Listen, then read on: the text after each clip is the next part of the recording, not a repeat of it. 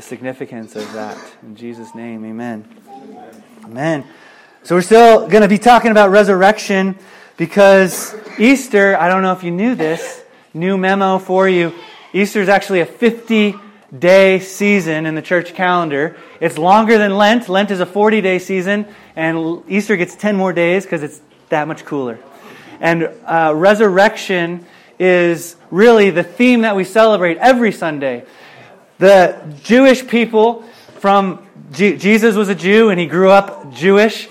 They worship God on Saturdays, the last day of the week. When Jesus rose from the dead, he rose from the dead on a Sunday, and that fundamentally changed the orientation of their worship. The Messiah had come, the Savior had come, and so they started praising God, worshiping God on the first day of the week, on Sunday instead of Saturday. It was a radical transformation. And so every Sunday is a celebration of resurrection. And what's interesting is that Sunday is the first day of the week. I typically think of it in my brain as the last day of the week. It's like the last day of the week, and Monday is the first day of the week. But officially, Sunday is actually the first day of the week. And Jesus rises from the dead after Saturday, after the Jewish Sabbath, which is the last day of the week, and Sunday is the first day of the week. And this is symbolic and real in so many ways that on the first day of the week, Jesus rises from the dead. And where do we find him? One of the first sightings of Jesus is in the garden. So he shows up in the garden, and the women confuse him for the gardener. Do you remember that?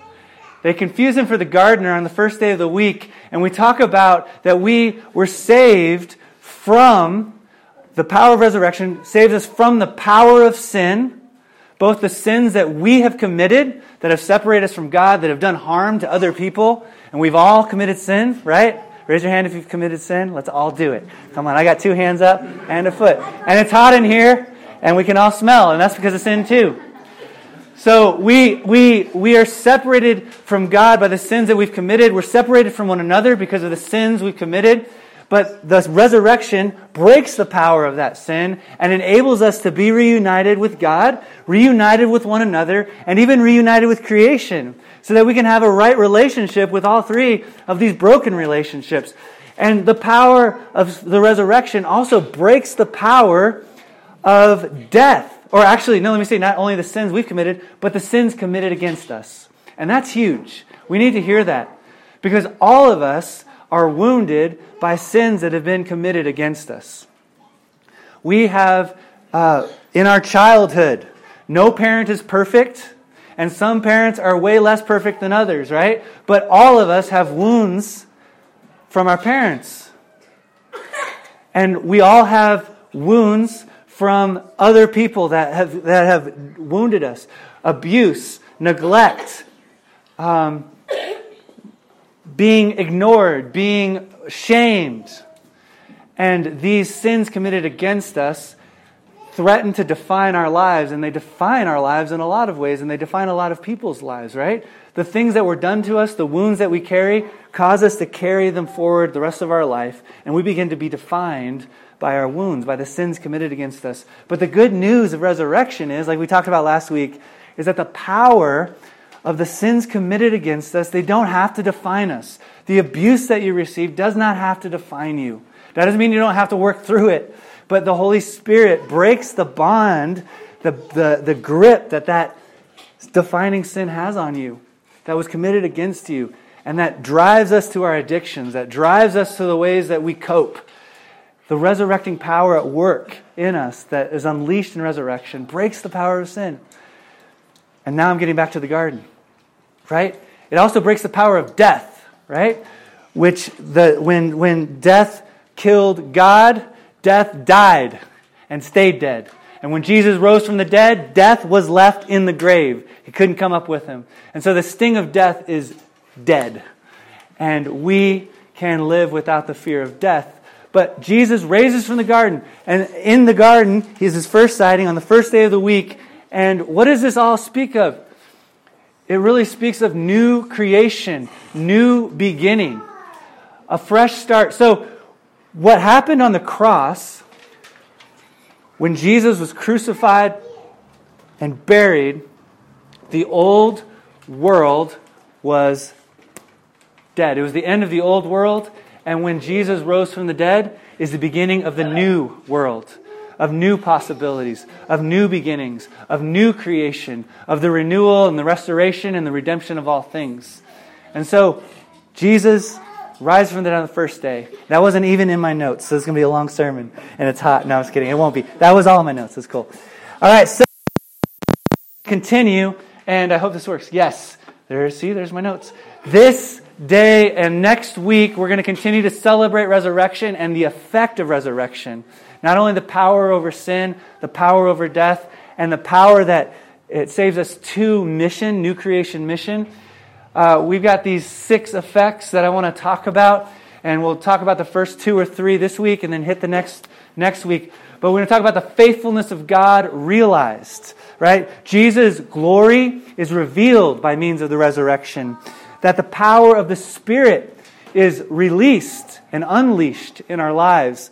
And then next week we're going to talk about a new community being created, which, by the way, is you all. This new community is created. This new family is the result of resurrection.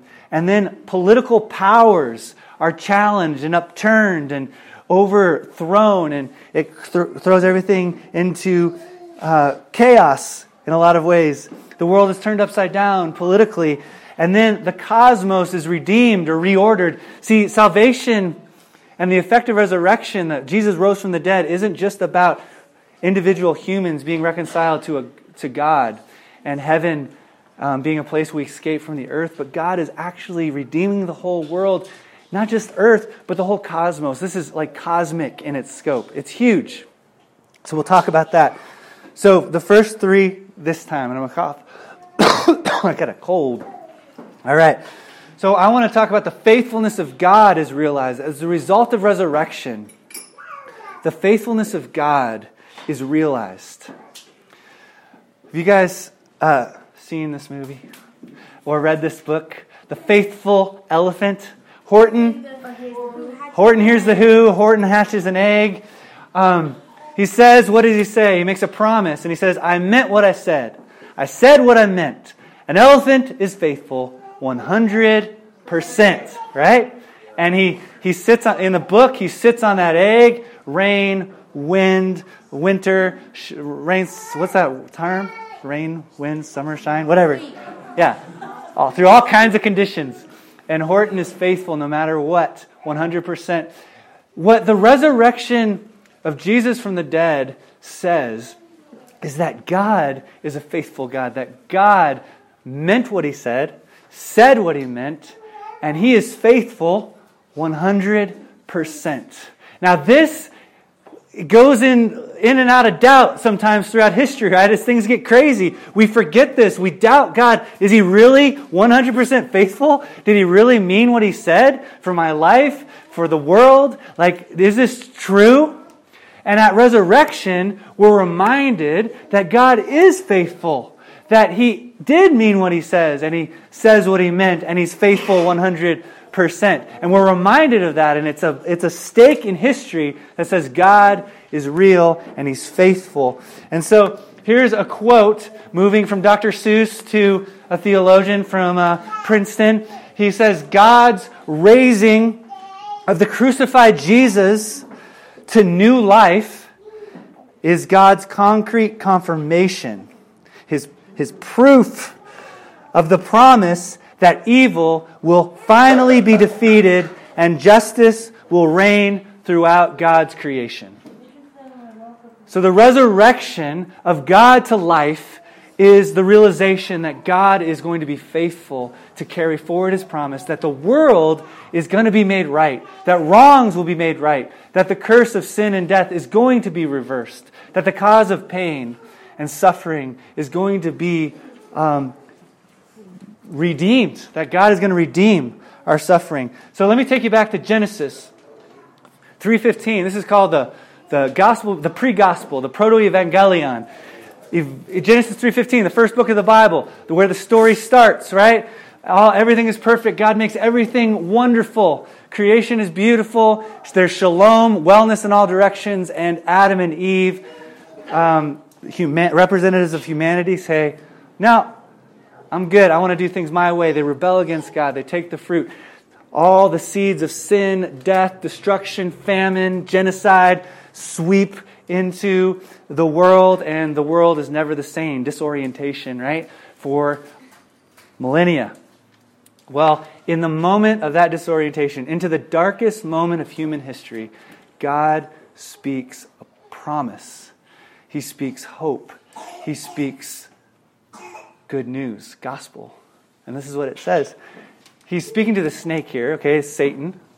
He says, from now on, you, Satan, and the woman, Eve, will be enemies. And your offspring, your children, and her offspring, her children, will be enemies. He, the offspring of the woman, will crush your head, and you will strike his heel. This is the prophecy, the first prophecy of the Redeemer to come, of God's work to renew and restore and to redeem the world. And this is a prophecy of God in Jesus defeating Satan. And you see, this is a picture of a statue. In most Catholic churches, you'll find a statue.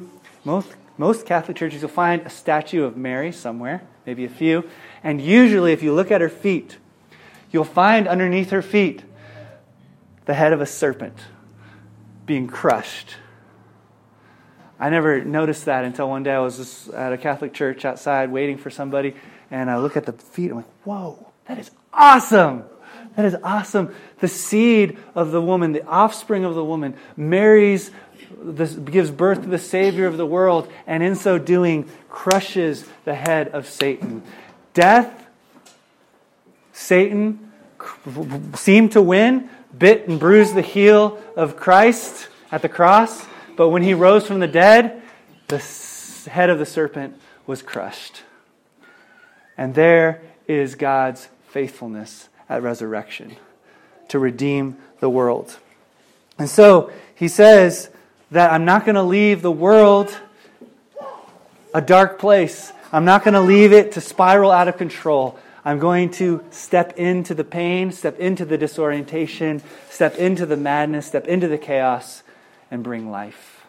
And he does it. And so through resurrection, there's hope. Through resurrection, the faithfulness of God is realized. So what this does, in the resurrection, God says yes to humanity, and he says yes to the world. On the cross, humanity and the world and all the violence, all the sin, all the greed, issued a verdict against God. And we said, no. We say, we reject you. We reject the Savior. We reject God. We reject all that you are. And the Son of God was crucified. The verdict of the world against God was no. But in the resurrection, the verdict of God, he flips it. The verdict of God on the world and humanity is yes. He responds with the no with a yes. He responds to the violence and the death with life. It's a reversal. And so the resurrection of Jesus is the verdict of God the Father that says yes to the world, and it alters the human condition forever. The world can never be the same because we cannot escape God's love. We cannot outrun it. We cannot out-rebel it. God pursues us, and he's with us. And so, personal implications here for us. Let's bring it down. What does this mean for you? What does it mean for me that God is faithful and that God has said yes, even in the face of our no, even in the face of our rebellion?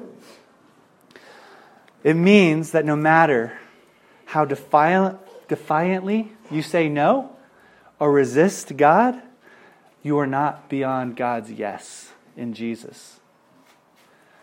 That no matter how far you run, no matter how far you get into your anger and you let your bitterness overtake your life, God's yes will not stop pursuing you. No matter how much you say no to God, no to peace with other people, God is going to continue to pursue you. He's not going to let you go. His yes will always come back to your no. And He won't let you go. Is that scary? That's good. So the drugs and the money and the sex that you're addicted to, no matter how deep you are in that stuff, it's not enough to push away the yes of God on your life. In the resurrection, He has affirmed your humanity. He has affirmed His love for you. He has affirmed that He is not going to let go, that He will go to any lengths to save you. So, the resurrection is our hope in God's faithfulness. His faithfulness is the realization of the fact that He is not going to give up on the world, and He's making all things new. And that goes for your family as well. If you have people or family members in your family that are resisting God, or that are deep in addiction, or are deep, just seem like they're spiraling out of control, that God will pursue them, and His resurrecting power will not let them go. God is faithful. The next is Jesus' glory is revealed. Because of the resurrection, the true identity of Jesus is made known. See, He comes kind of in disguise, really. It's not so much that He's disguising Himself, but that He's disguised by people's expectations of Him, of what the Savior will be, of who God is what He's supposed to do, and what He's supposed to be like. He's disguised by our expectations. And so He's revealed for who He truly is in His resurrection. His glory is revealed. There's a game show that you probably know. It's To Tell the Truth. Is that what it was? To Tell the Truth. And what this game show is like one of the longest running game shows next to The Price is Right, I think, as I looked it up on Wikipedia. And what this game show is that there's 3 people kind of on the stand, and the contestants have to determine which one has done this great, cool thing that only one of the contestants have done. So let me make that more clear.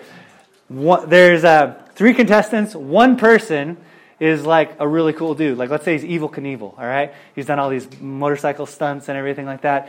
And the people that are playing the game don't know the true identity of Evel Knievel, right? And so there's one guy that's really Evel Knievel, and there's 2 other guys pretending to be Evel Knievel, and the contestants have to ask them and figure it out. And at the end of the show, they say, "Will the real Evel Knievel stand up?"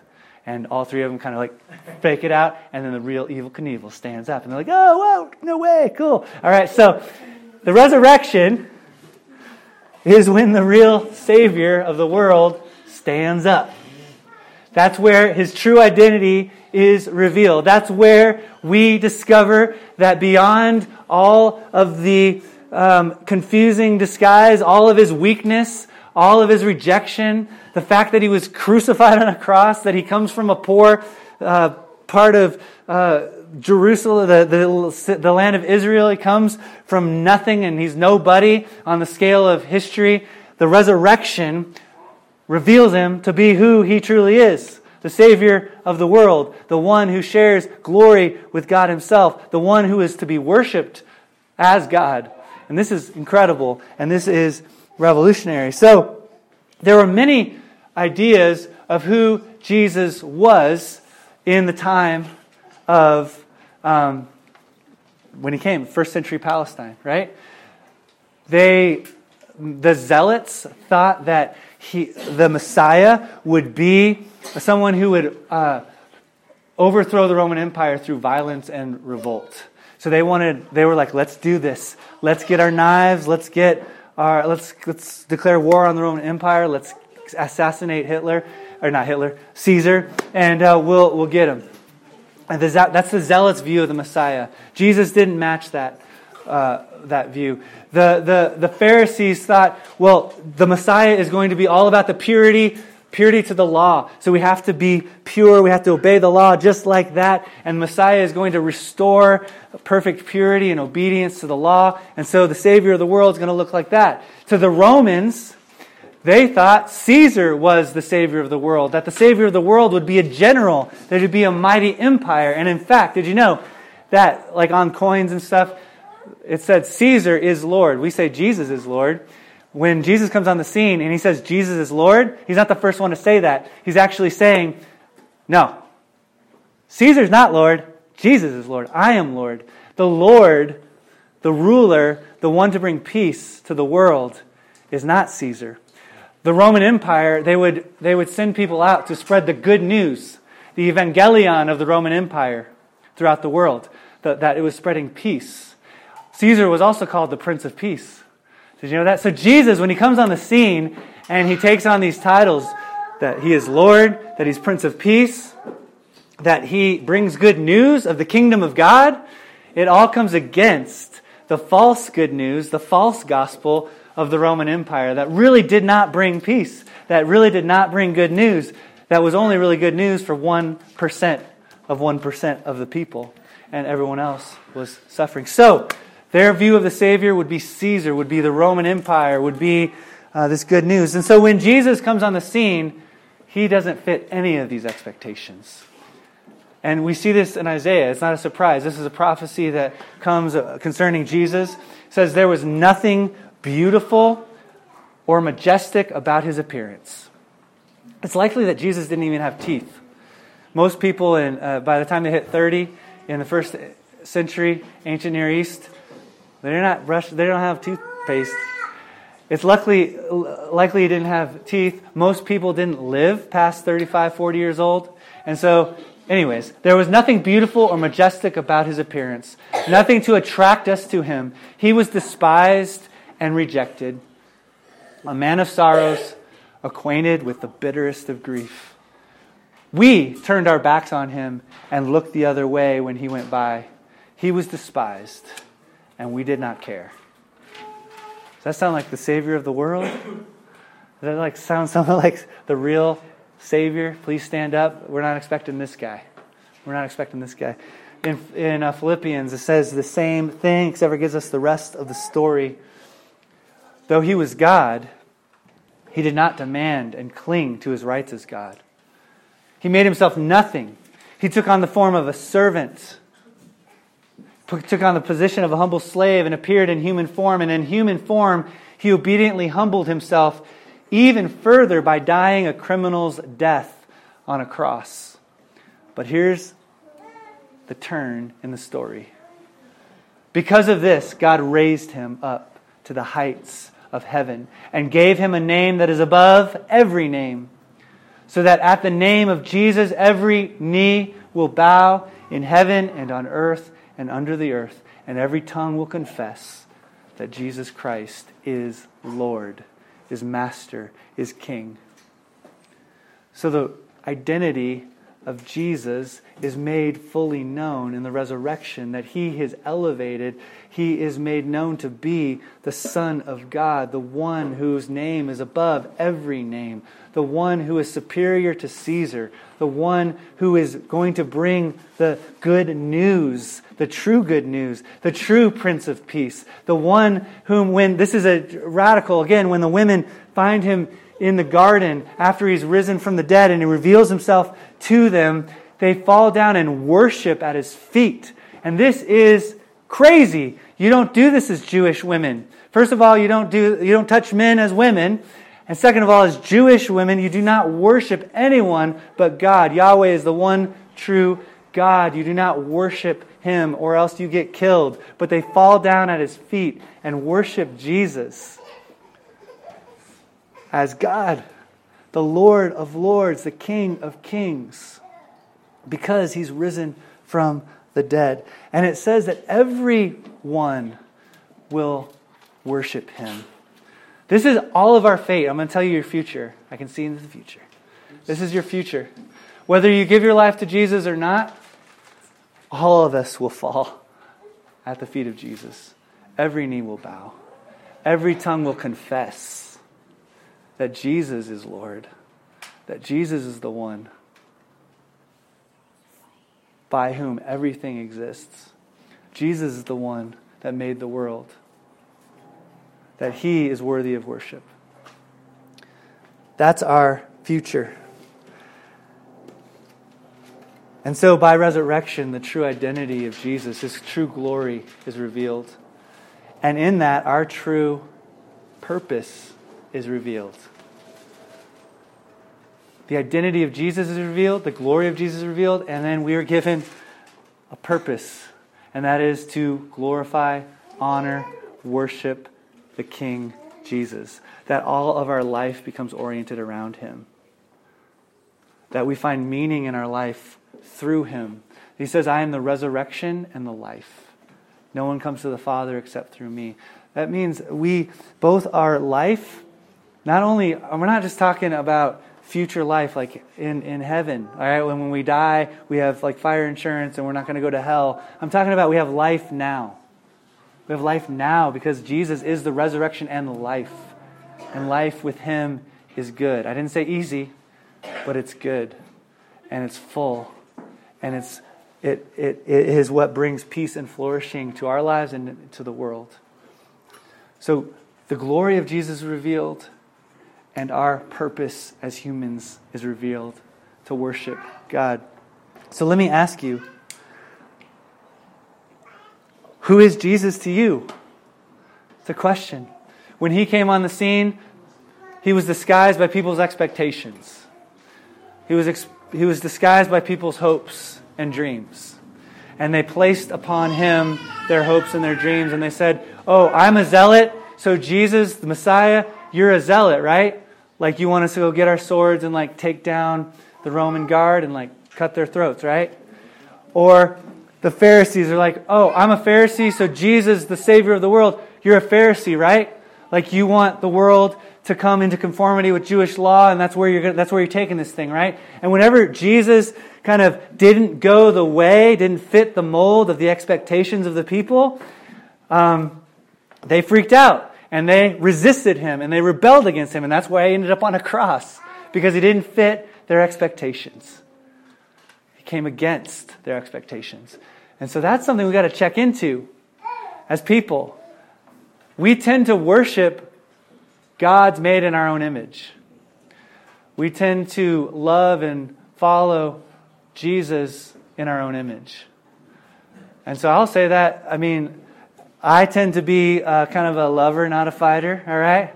I tend to be kind of on the pacifist end of things. I'll say that right now. I'm not going to force anyone that way. Oh, I'll talk to you about it. But so I tend to see Jesus as like this super chill dude who, he's not chill, but he's definitely not going to like go over and try to kill Saddam Hussein or something like that. I definitely don't think that. That's not how I see Jesus. So I tend to make Jesus definitely see Him in that way. Now I think I'm right, and we'll talk about it. But now other people, maybe on the others, seem to make Jesus into kind of like the poster child for the NRA, right? Like they're like, yeah, Jesus definitely wants you to be fully armed, and definitely had a few AK-47s under His robe. So Jesus, we make Jesus in our own image, right? We tend to make Jesus in our own image. I got a cool picture here. Yeah, so we got, different kinds of Jesus. We got hipster Jesus, right? We got lady Jesus with a beard. We've got good job Jesus. So we tend to make Jesus in our own image. And so we have to be careful about that. Now, it doesn't mean that different perspectives of Jesus that we aren't right, but we have to realize that Jesus will challenge us. Jesus will challenge us. And what it really comes down to is Jesus someone you worship? Is Jesus someone you'll give your life to? And is Jesus someone who isn't just kind of the stamp approval on the way that you're already living your life? Or are you willing to hear from Him, follow Him, and have your view and your way adjusted by Him? Because He's Lord. And He'll challenge the way that you think. And He'll offend you. And so, the resurrection of Jesus from the dead reveals Jesus to be who he truly is, and he doesn't fit in any of our boxes. The resurrection of Jesus from the dead demands that we take Jesus on his terms and not on our own. He's revealed to be the one before whom every person on earth will bow. And so let's start bowing now. And let's start learning now and start following now. So, do you worship Jesus or do you just kind of like him? That's my question. Is he a good teacher to guide you, or is he the source of all knowledge and the one who has authority over your life? So we can tell a lot by who we worship or by what we worship, by a few different things. I think real quickly, we can tell who we worship by what we spend our time on and who we spend our time on. We can tell who or what we worship by what we spend our money on. We can tell who or what we worship by what we invest our talents in, right? What we spend our time thinking about, what we spend our time working on. And so I would just encourage you to take inventory of that. When you're making a big life decision, or you're trying to even decide, where to go for dinner, I don't know, whatever it is, whether it's like who am I going to marry, or what kind of job am I going to take, or what's the next step, or should I buy this or that? Is your question, how is this going to affect me? Or is your question, how does this honor Jesus and carry forward the mission of God in the world? I think that question can be revealing to who Jesus is in our life. Are you thinking about how is this affecting me in my life, or how is this propelling the mission of God, new creation in the world?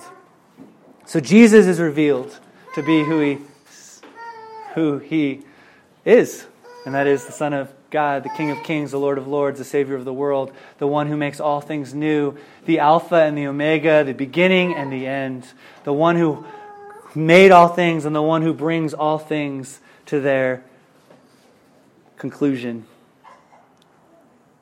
That's who Jesus is. And as his identity is revealed, our identity is revealed, our purpose is revealed. That is to be worshipers and co-laborers with Jesus in this new earth. I'm going to stop there because it's hot and we've got more time next week. Let me pray. Father, we thank you that you are faithful, that you're faithful in our lives, and that you have said yes to the world. You've said yes to creation. You've said yes to humanity, and we can't outrun that yes. And I pray, God, that those of us who are trying to outrun that will just turn and say yes to your yes rather than no to your yes. I pray, God, that we would believe that you're faithful no matter what we're going through, no matter what doubts we have. I pray that we would know that you are faithful, that you said what you meant what you said, and you're faithful 100%. And your resurrection is evidence of that fact. And we thank you, Jesus, that you are the King of Kings and the Lord of Lords. And Lord, may we just not worship a Jesus made in our own image, but may we worship you. In Jesus' name, amen. Amen. All right, we're going to sing one more song, and this song, I love it, and it'll get stuck in your head the rest of the week. But really, this moves us into the next piece of our time together, where we're going to eat together. And so there's room at the table. We're going to sing, and there's room for the table, and there's all my notes that I didn't say. There's room at the table for all. And what I want you to consider, let me turn that down a little bit. What I want you to consider is this, that we are forgiven people, and a forgiven people forgive people. And so when we come together to eat, we are saying we have been forgiven by Christ. We will come to the table and remember that Christ has forgiven us of much. And so because of that, we should be a forgiving people of one another. And so if you have anything against anyone else, you need to make it right before you come to the Lord's table. So you have a chance to prepare for that. You can call someone and talk to someone here, but make it right, because we come to the Lord's table who forgave us everything. And because we're forgiven, we forgive.